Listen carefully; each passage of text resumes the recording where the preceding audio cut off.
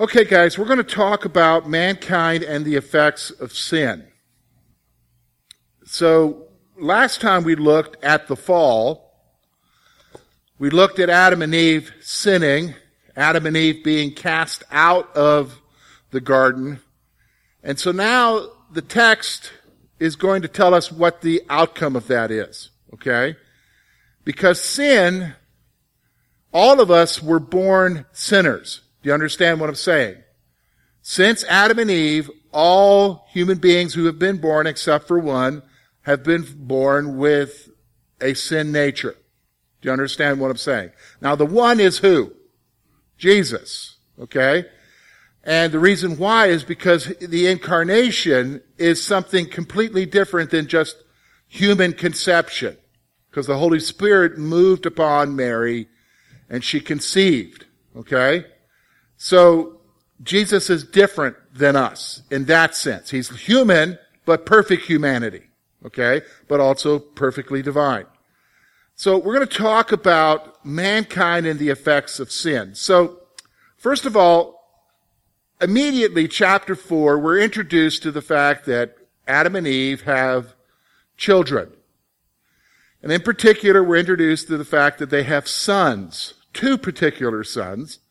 And we're going to talk about them now. You probably have heard this before, Cain and Abel, but we're going to look at it, try to answer some misconceptions that we have about this, and also help you to understand the nature of sin. So look with me at verses 1 through 15 of chapter 4. Now Adam knew Eve, his wife, and she conceived and bore Cain, and said, I've acquired a man from the Lord.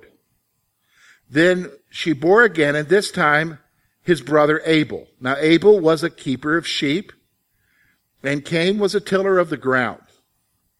In the process of time, it came to pass that Cain brought an offering of the fruit of the ground to the Lord. Abel also brought the firstborn of his flock and of their fat. And the Lord respected Abel and his offering. But he did not respect Cain and his offering. Cain was very angry, and his countenance fell. So the Lord said to Cain, Why are you angry? Why has your countenance fallen? If you do well, will you not be accepted? But if you do not do well, sin lies at the door, and its desire is for you, but you should rule over it. Now Cain talked with Abel, his brother, and it came to pass that when they were in the field, Cain rose up against Abel, his brother, and killed him. Then the Lord said to Cain, Where is Abel, your brother? He said, I do not know. Am I my brother's keeper? And he said, What have you done? The voice of your brother's blood cries out to me from the ground. So now you are cursed from the earth, which has opened its mouth to receive your brother's blood from your hand. When you till the ground, it shall no longer yield its strength to you. A fugitive and a vagabond you shall be on the earth. And Cain said to the Lord, My punishment is greater than I can bear. Surely you have driven me out this day from the face of the ground. I have hidden from your face. I am a fugitive and a vagabond on the earth, and it will happen that anyone who finds me will kill me. And the Lord said to him, Therefore, whoever kills Cain, vengeance shall be taken on him sevenfold. And the Lord set a mark on Cain, lest anyone finding him should kill him. All right, so let's talk about Cain and Abel. You know, from the very beginning, I think all of us at some point in our culture have heard about Cain and Abel. Okay? And I remember as a believer, 30-some years ago, going to church, Independent Baptist Church, hearing about Cain and Abel, hearing messages on Cain and Abel. And there were some things that I heard in those early days that made an impression upon me. But the reality is that the preacher kind of stretched it a little bit. So we'll talk about that a little bit because maybe you heard the same thing. Okay? So we're going to go through it here. First of all, we're going to look at the birth of the brothers. So Eve gave birth to Cain and then to Abel. Eve gave birth to Cain and then to Abel. So you notice I have some historical notes there for you on Cain and Abel. Okay? Now these brothers were definitely different. Cain was a farmer and Abel was a shepherd of sheep. Okay? Cain was a farmer, a tiller of the ground, and Abel was a shepherd of sheep. Now, it's interesting because in verses 3 to 7, we see that already, here they are, they're the first human beings. There's Adam and Eve, now the brothers, who knows who else is there, but they have to go and make an offering to the Lord. So God has already instituted a form of worship of Him, okay, and sacrifice. So we see that in verses 3 through 7. So Cain brought an offering of his crops, and Abel brought the firstborn of his flocks. Okay, so they're going to make an offering of what they do. So Cain brought an offering of his crops, and Abel brought an offering of the firstborn of his flocks. Okay? Now here is where we get to where it's really interesting, and it says a lot to you about what God is interested in. Okay? The Lord accepted Abel's offering and rejected Cain's offering. The Lord accepted Abel's offering and rejected Cain's offering. Now you notice, I gave you a scripture reference. The writer of Hebrews mentions this in chapter 11, verse 4. He says, by faith, Abel offered to God a more excellent sacrifice than Cain, through which he obtained a witness that he was righteous, God testifying of his gifts, and therefore, and through it, he being dead still speaks. So he's talking about how Abel, the writer of Hebrews talks about how Abel offered his gift. Okay? I want you to think about that for a moment. All right? Now, why do you think, I'll just stop for a moment and we'll kind of feel everybody out here.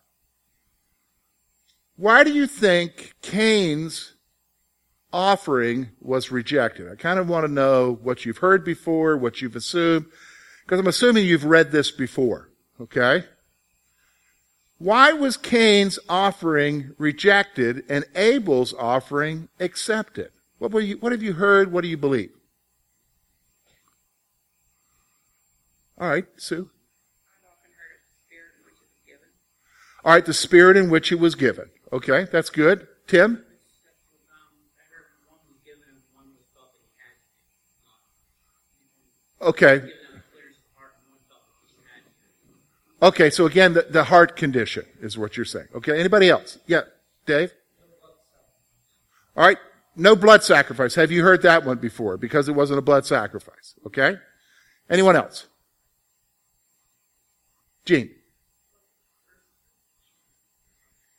Well, it doesn't say that, but that might be it. Okay, all right, yeah, okay. John?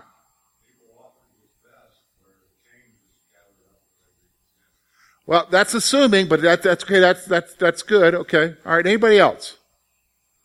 Okay. All of these are good.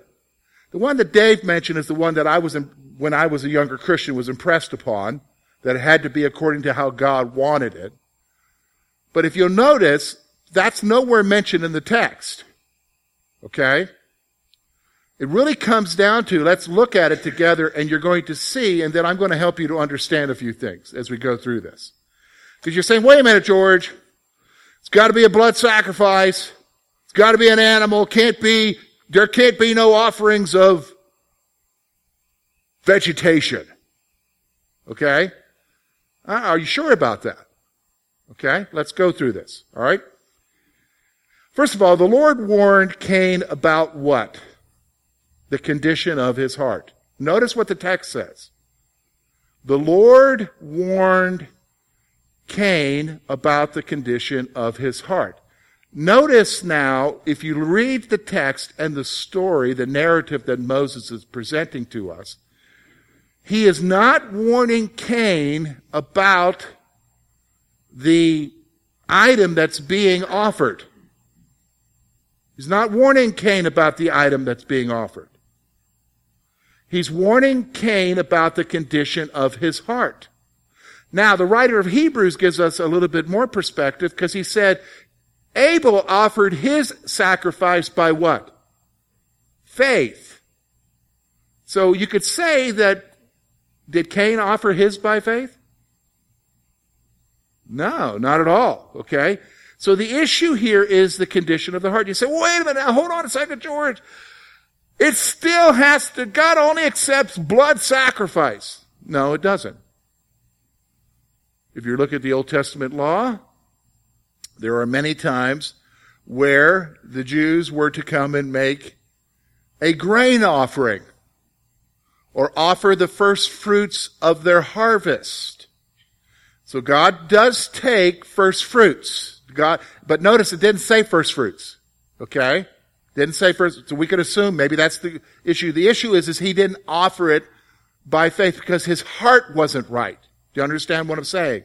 The issue is that Cain's heart wasn't right. Now, let's stop for a moment because I think this is an interesting point here that you and I have to understand. Who's interacting with Cain here? Whoa. God's interacting with Cain? How? Are you guys used to that happening in your life? I mean, he does interact with you whether you realize it or not. But I mean, like verbally talking to you like that? Is that? So notice something now. Cain obviously and the early humans had some sort of interaction with God that's beyond what we have right now, right? Okay. He still has unbelief. Isn't that amazing? He's not willing to make a sacrifice by faith. Now, what does that tell you about the condition of the human heart because of sin? See, this is the issue. Greed, okay, you're saying it could be greed. All right, that's possible. What does that tell you about the condition of the human heart, even though they're interacting with God? God's interacting with them. And he's not coming by faith. He's not coming in belief. He's coming in resentment. I mean, think about that. I mean, that just blows your mind, right? But that's the condition of the human heart, isn't it? Now, stop for a moment. You translate yourself, you and I, let's go forward to the future. Jesus comes back, sets up a kingdom for 1,000 years, a perfect kingdom for 1,000 years. He's the ruler. Everybody in the world sees King Jesus on the throne, perfect world, perfect peace, lion and lamb laying together, kids playing in the hole of a snake and not getting bit. I mean, are we talking perfect? Because Jesus is here. At the end of the 1,000 years, Satan is released. Guess what? Big rebellion. Who rebels against Jesus? Humanity. How's that possible? Sin corrupts us. Did you understand? This is what we've got to understand, is that sin corrupts humanity completely from the beginning and bends us towards what? Unbelief and the rejection of God. Did you understand what I'm saying? This is what's going on here. Okay? This is what's going on here. So the Lord warned Cain about the condition of his heart. Now, isn't this interesting? You and I live in a violent world, right? In fact, we've got all these different things that are happening tragically around the world, and everybody's trying to find out why that's happening. And, maybe it's video games, and that has an influence. Maybe it's the movies we watch that has an influence. Okay, because we live in a world where murder happens, right? All right. Adam and Eve, Cain and Abel, murder happening in their world? Before this point? Not before this point. Did they have video games to guide them? Did they have Did you understand what I'm saying? No. Look what happens. This is the very first shedding of blood by man. And man has been shedding blood ever since. Okay? Cain murdered his brother Abel and did not accept responsibility when confronted by the Lord. Yeah, Sam. Cain probably even knew prior to him being a farmer that the Lord cursed the ground that he had to kill. Well, he cursed, yeah, that's true. He would know that they would have to work for their food. Yeah. Yeah, well, I don't think that, yeah, so tell me, when Sue has a big honey-do list for you that you don't want to do, does that affect you all of a sudden are not talking to her anymore? Huh? All right, okay. All right, maybe I shouldn't ask that question, okay? No, it's the condition of his heart. Because look, he gets to the place here where he murders Abel. Not just that he murders Abel, but notice the other thing that he's done now carries on from a family tradition because it was the same thing that happened with Adam and Eve. Who told you we're naked? Oh, the woman gave me to eat. Oh, the snake told me that. And here we are. He's not wanting to accept what? Responsibility. Do you understand? Sin infests us. It corrupts us, corrupts our hearts. So, okay, I'm looking over the room here. We've got parents and grandparents here, okay? So I want you to think about when your little ones were little, and you got your first little one, you know what I'm saying, and then you got your second little one, and you remember taking them to the nursery, and you remember them interacting with each other. Tell me, how much time did you spend teaching them to be selfish? How much time did you teach them to hit each other? Don't little ones do that? And they don't even know how to hit. They're just like, they're swatting, okay? How much time did you, for them to fuss at each other over a toy? How much time did you spend teaching them? Did you have to teach them that? I know that you can go get books on that at the library on how to teach your kid to be bad. Right? No, where did that come from? Where did they learn that? They weren't born wonderful and innocent, were they? Okay? They were born with a sin nature that corrupts them. So the Lord drove Cain away and marked him in a special way so that others would not kill him. How did he get marked? It doesn't tell us. You know what I'm saying? I remember there was some Bible movies years ago. It showed a branding on Cain's head of the tree of life or something.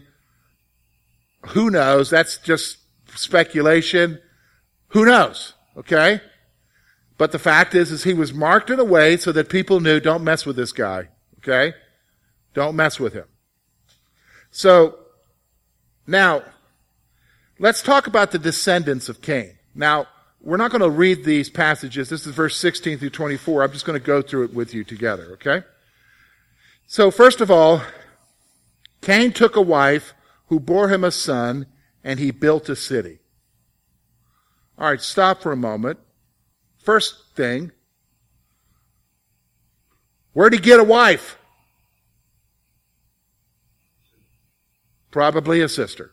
No probably to it. A sister. Okay? Well, that's wrong. That's illegal. That's incest.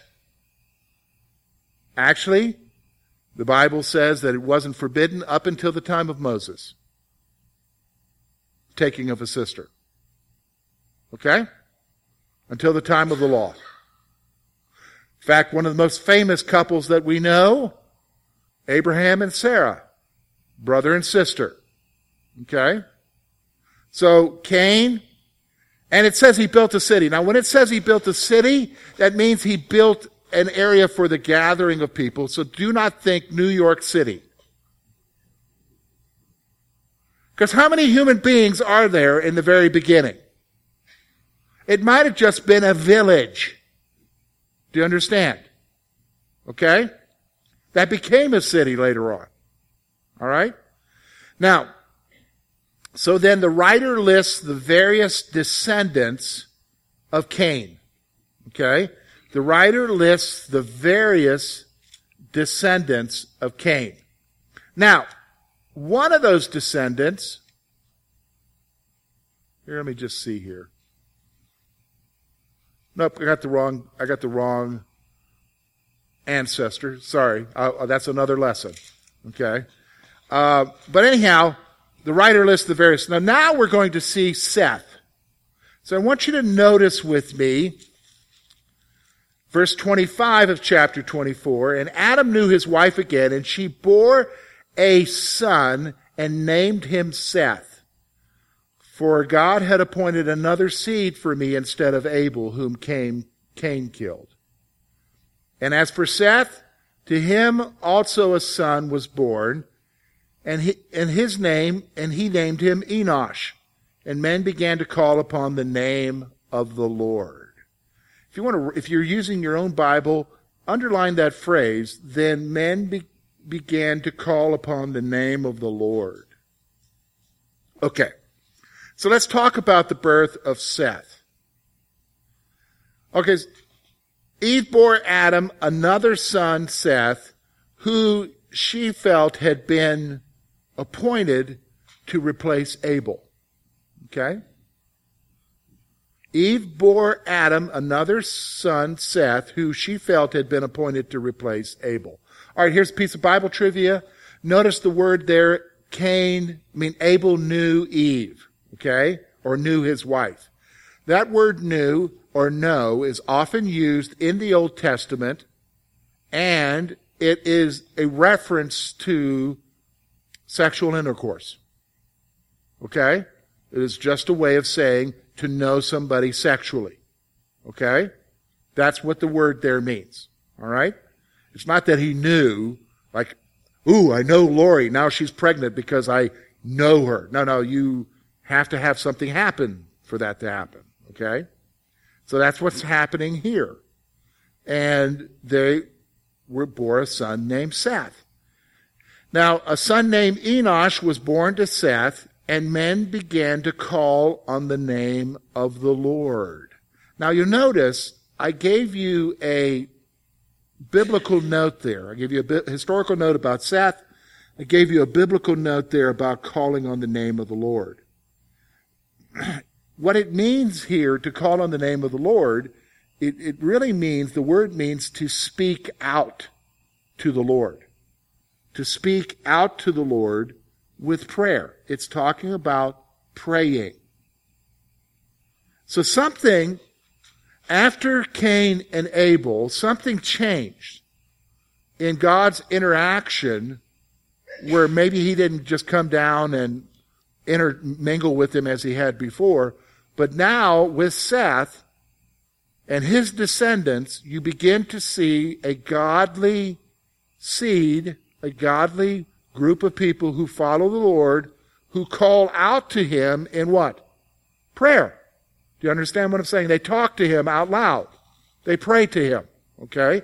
We see that with Seth. So now let's talk about the descendants of Seth. Okay? Now, I'm going to not go through every one of them. I'm just going to highlight the ones that I feel are most important for you. The first one we find in verses 18 through 24, and that's a fellow by the name of Enoch. Okay? Enoch was a descendant of Seth who had an intimate relationship with the Lord. Now this is something, he stands out in the text because his relationship with the Lord seems to be more than what others had with God, in that it says that he walked with God. Do you understand what I'm saying? He walked with God. He had such an intimacy with God that he walked with God. All right? So he was a descendant of Seth who had an intimate relationship with God. Now, Enoch walked with God by faith for 300 years. Wow, that's a long time to have a relationship with God, right? Now, let me just stop for a moment. Enoch lived longer than 300 years. The writer is wanting you to specifically understand how long his personal relationship with God was. Actually, it's for eternity, you could say. All right, we'll see that here in a moment. Enoch did not experience death because he was taken or translated by God to himself. Enoch did not experience death because he was taken, the text says taken, and translated to God by himself. Now this is something that's called theologically is called translation, where a follower of God is taken to be with the Lord but doesn't have to experience death. So stop. For most of believers in the world today, how do you go to be with the Lord? You have to die. There's only one other way you can go to be with the Lord without dying. What's that? The rapture. The rapture is a form of translation. Okay? Now there's only been several people throughout history who have been translated. Enoch is one. We're going to see up in 2 Kings, there's another fellow by the name of Elijah, who was taken by a chariot of fire to heaven. He didn't experience death. And then finally we see, 1 Thessalonians chapter 4, that those who are alive when the Lord comes will be what? Taken. Do you understand what I'm saying? Will be translated. They won't experience death. That'll be wonderful, isn't it? Okay? That's what's waiting the church, is the rapture of the church. But we see the very first one here with Enoch. Now, let's talk about another fellow by the name of Methuselah. Okay, I only wanted to mention Methuselah for a reason. Okay? Methuselah was the son of Enoch, and he appears to be the oldest living human being. Okay?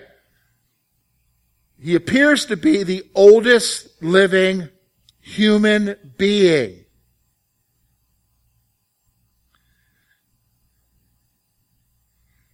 Here's why. Methuselah lived 969 years, and then he died. That's a long time to live. Okay? That's a long time to live. Now, Methuselah had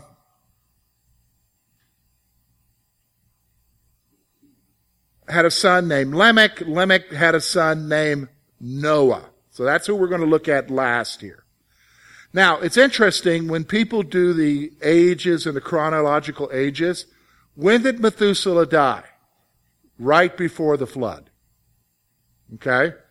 Methuselah died right before the flood. Okay?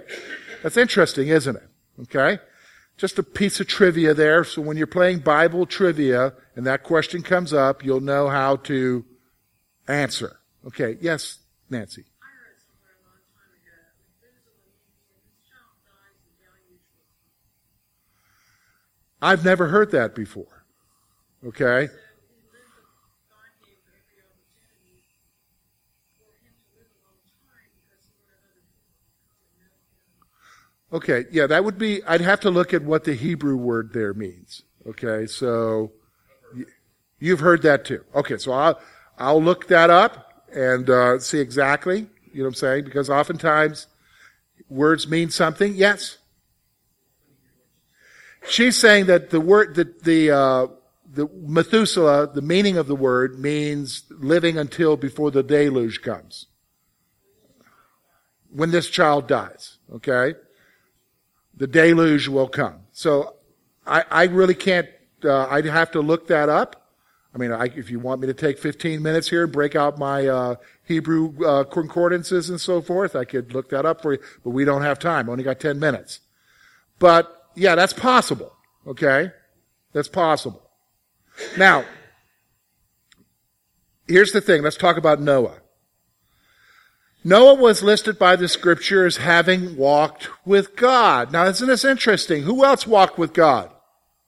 Enoch. Here is another person who has an intimate relationship with God. Except this time it's Noah. Okay? Noah. So you'll see a historical note there on Noah. Now, Noah had 3 sons, Shem, Ham, and Japheth. Noah had 3 sons, Shem, Ham, and Japheth. Okay? Now,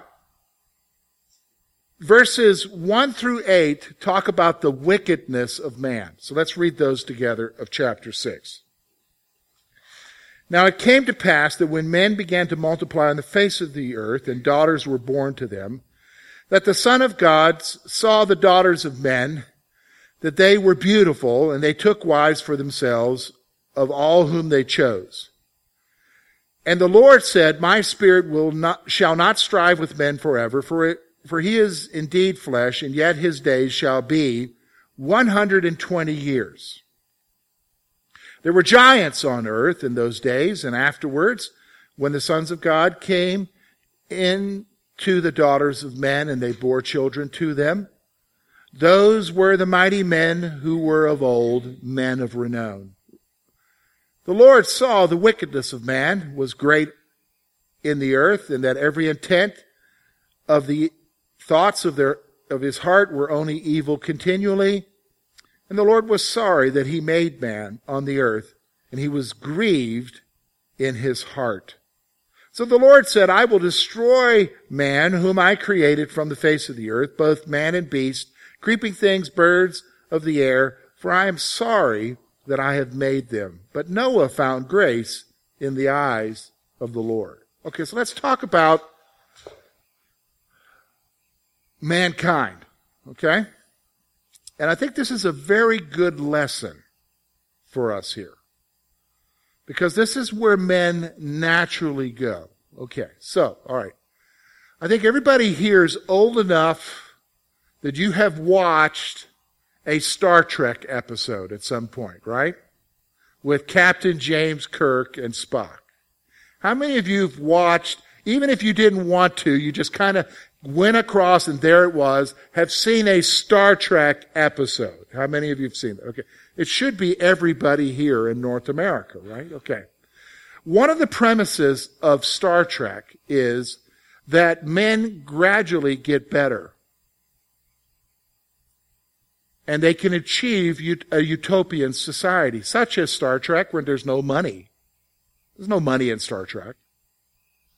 If you want something to eat, you just go over to a machine and I want a cheeseburger. It makes you a cheeseburger. Okay?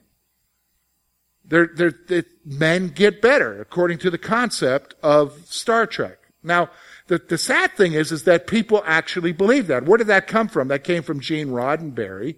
And that's really a viewpoint of mankind, that mankind thinks it gets better. Actually, we have a testimony here in Genesis, mankind doesn't get better. Mankind gets worse.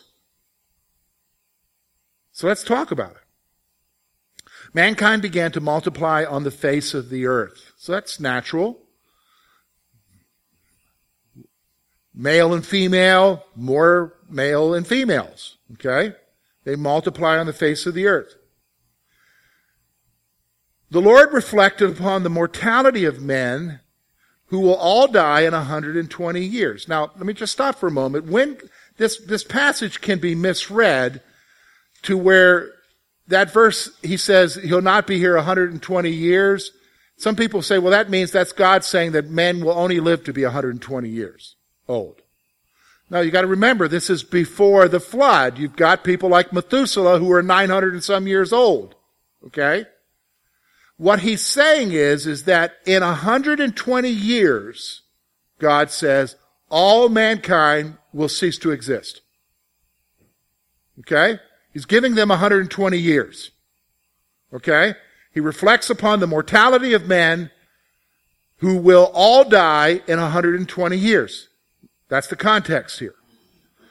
Among mankind, there were giant men. Now, this is what creates a lot of problems. Who are the giants? Where did they come from? Who are the sons of God?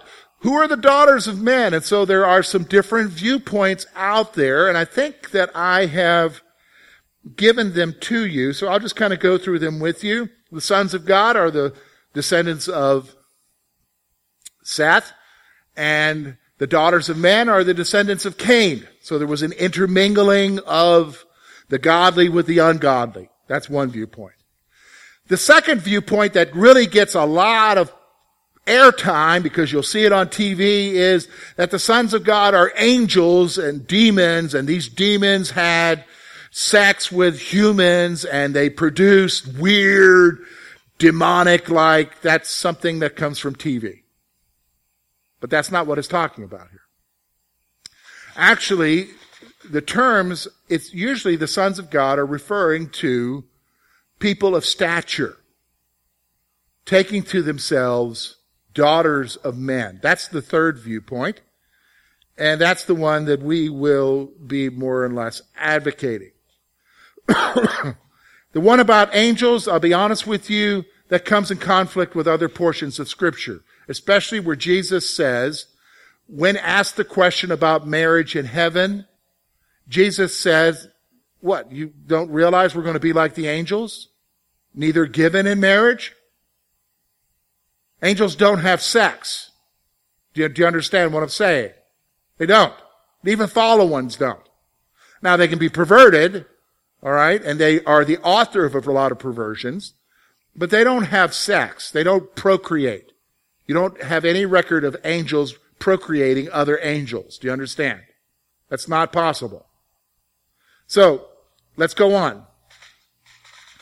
The sons of God and daughters of men bore children who would become famous. That's the point here. But we don't know anything about them because this is before the flood. Okay?